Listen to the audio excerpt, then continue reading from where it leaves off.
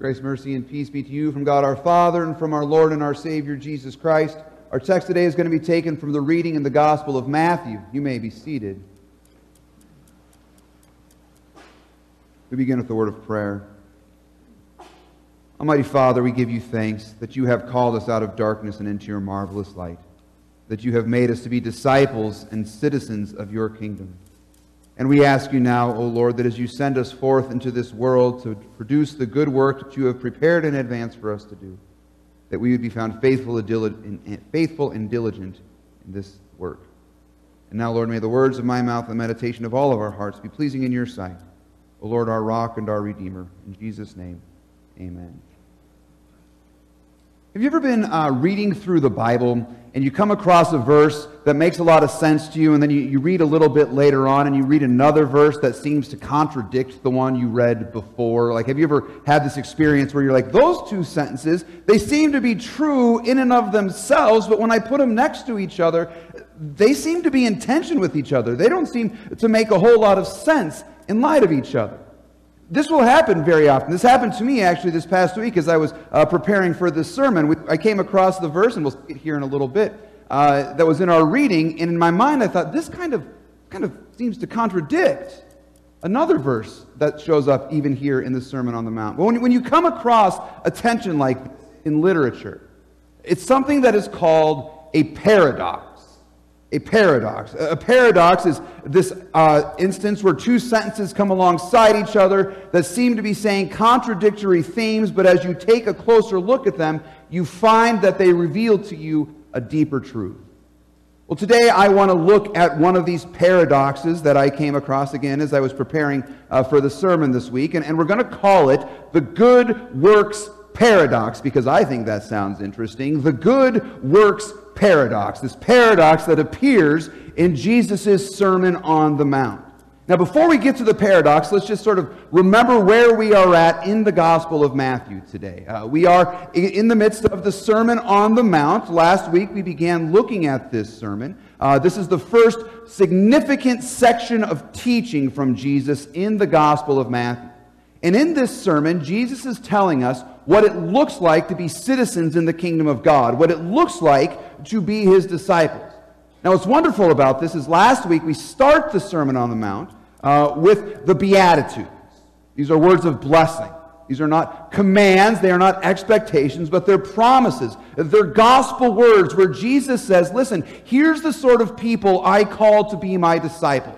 Those who are hungry and thirsty for righteousness, those who are meek, those who are weak, those who are incapable, those who are guilty and ashamed because of their sins. Jesus says, I forgive them, I love them, I call them to be my own. Which is why you and I know we can be disciples, because we qualify.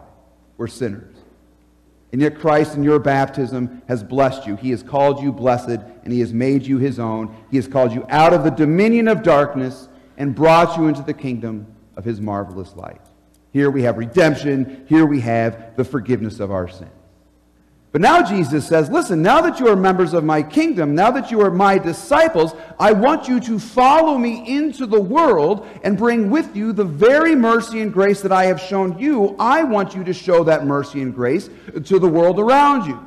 And so today he tells us, you are the light of the world. Now, it's not that you're shining the light forth yourself, but you are a light, a city on a hill that cannot be hidden, because you are reflecting the light of God's grace and mercy and his love. Once you receive that light from Jesus, you begin to reflect that light around you. You are the salt of the earth, Jesus said. And what does salt do? Well, salt is sort of a preserving agent. So Jesus is saying, just as I have come to die for the sins of the world, to rise again for the justification of the world, now I send you forth into the world to preserve those good things, to proclaim my good works, and to preserve those good things that are in the world around you. All of this is just a wonderful poetic way of saying that as the disciples of Jesus Christ, we are sent forth into the world to do the good works which he has prepared in advance for us to do. To use another metaphor that Jesus uses in the Gospel of John, if you are a branch that has been grafted onto the vine of Jesus Christ, you will inevitably start doing good works. It's just what's going to start happening. You might not even know it. You're going to be shining forth the light of Jesus in this world. All right, so this is sort of the setting for our paradox today. Now, Jesus says this, that we will go forth as his disciples and do good works in this world, which he has prepared for us to do, which he will produce in our lives. But then he says this about the good works we perform and really how we should be thinking about these good works. Jesus says this. Here's the first thing, and we heard this already. Let your light shine before others, that they may see your good works and give glory to your Father who is in heaven. Now, that seems pretty straightforward. It makes a lot of sense. People to see the good works you do, so God is praised because of them. That makes a lot of sense. But then, if we were to read a little bit further on into chapter 6 of the Gospel of Matthew, we would hear Jesus saying this in the Sermon on the Mount.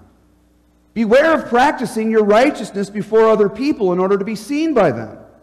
For then you will have no reward from your Father who is in heaven. So, which is it, Jesus? Do good works so that everybody can see them, or don't let anybody see the good works that you are doing?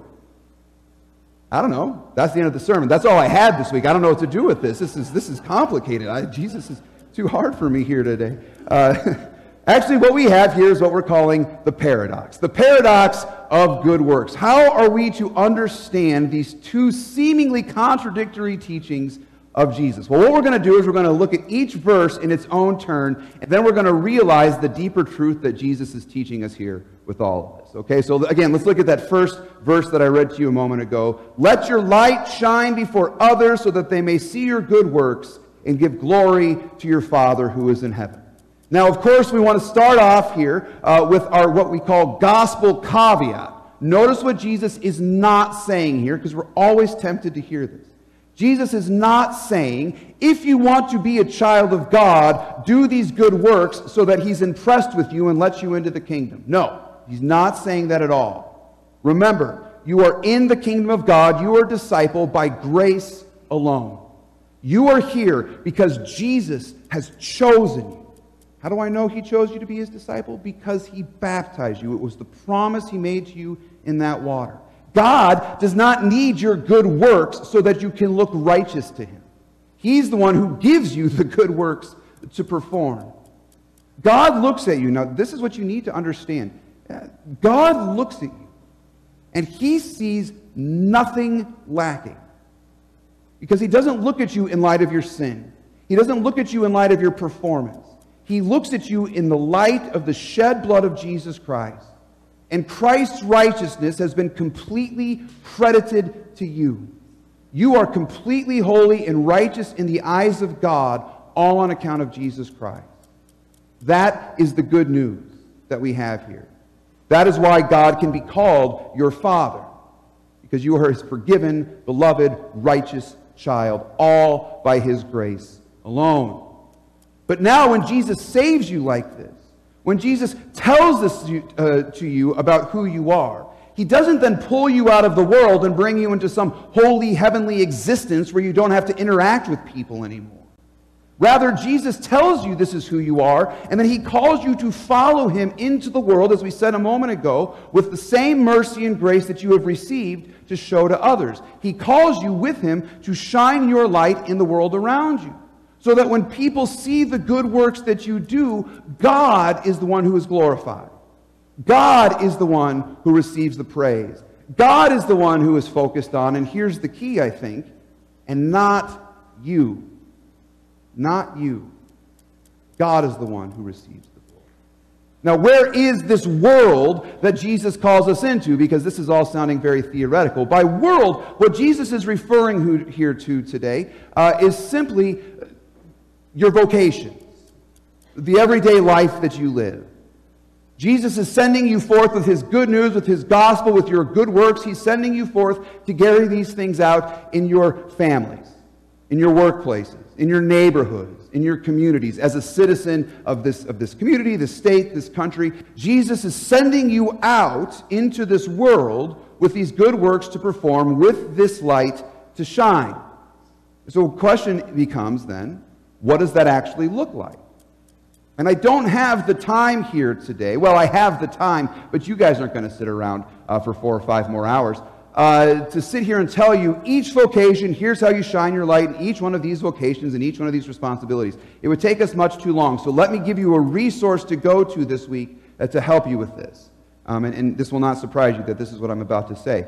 But I would recommend you pick up Martin Luther's Small Catechism. Pick up the Small Catechism and start reading through the Ten Commandments. And there you will find exactly how it is you should be conducting yourselves in your vocations so that God receives the glory. There you will see things that you should not be doing in light of the commandments and the things that you should be doing in light of the commandments. Later on in the Catechism, we have this glorious resource called the Table of Duties, or like the Table of Responsibilities. And what you have here is just a collection of Bible verses explaining how God expects us to conduct ourselves in our relationships. It tells you what your life should look like as a member of a church. There are verses that tell you what your life should look like as a spouse, as a child, as an employee, as a boss, and on the list will go. And this is very important because you could just open up your Bible and start reading in Genesis 1 and get all of this, but we don't all have that kind of time. So having someone who has collected all the verses for us to go and look at those things, this is very helpful. So that would be my homework for you this week. Go home and start looking through the Catechism. But if we're looking for, maybe just in the sermon at least, a quick question to ask ourselves in our vocation. How can we do this so that somebody praises God? The question you want to ask yourself is when I am done with my work today, when I have encountered this person that I'm in a relationship with, will they leave thanking God for what I have done?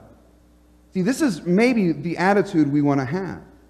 In your relationships, say like at work, you should leave and your fellow coworkers, your boss or your employees should say, boy, I thank God that there's somebody here like that who goes above and beyond to help the company. Your kids should be able to say, boy, I thank God that I have a parent who cares for me like this, who sacrifices for me. Boy, I thank God, our spouses should say, that I have a spouse who sacrifices their life and loves me just for my own good. Boy, I thank God that I have kids who honor and respect me and look up and listen to everything I say. That's exactly what the kids should have their parents saying, just so we're all clear on that. But I thank God for the gifts that I have received on account of this person, so that the focus of our work is God and not ourselves, that people would see our good deeds and praise God and give glory to our Father who is in heaven. Which is, by the way, why it's so important for us here at Community Lutheran Church as we talk about that we're a place where you hear God's Word, you learn God's Word, and you care for everybody who God sends your way. Part of the responsibility of that caring work is so that others would see what our church does and know that this is a place where they are going to be loved, not just by the congregation, but by God Himself.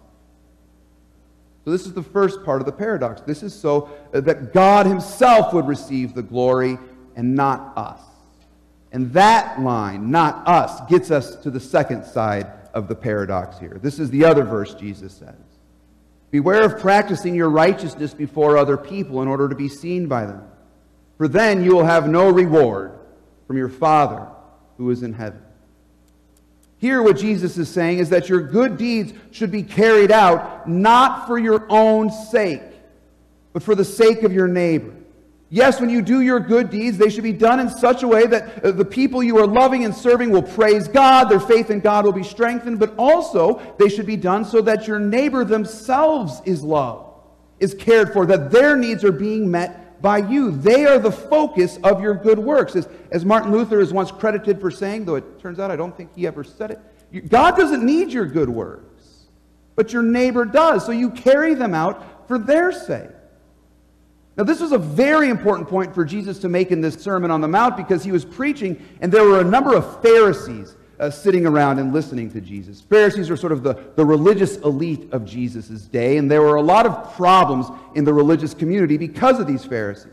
Because these Pharisees loved to perform their good works so that others would see just how wonderful they were.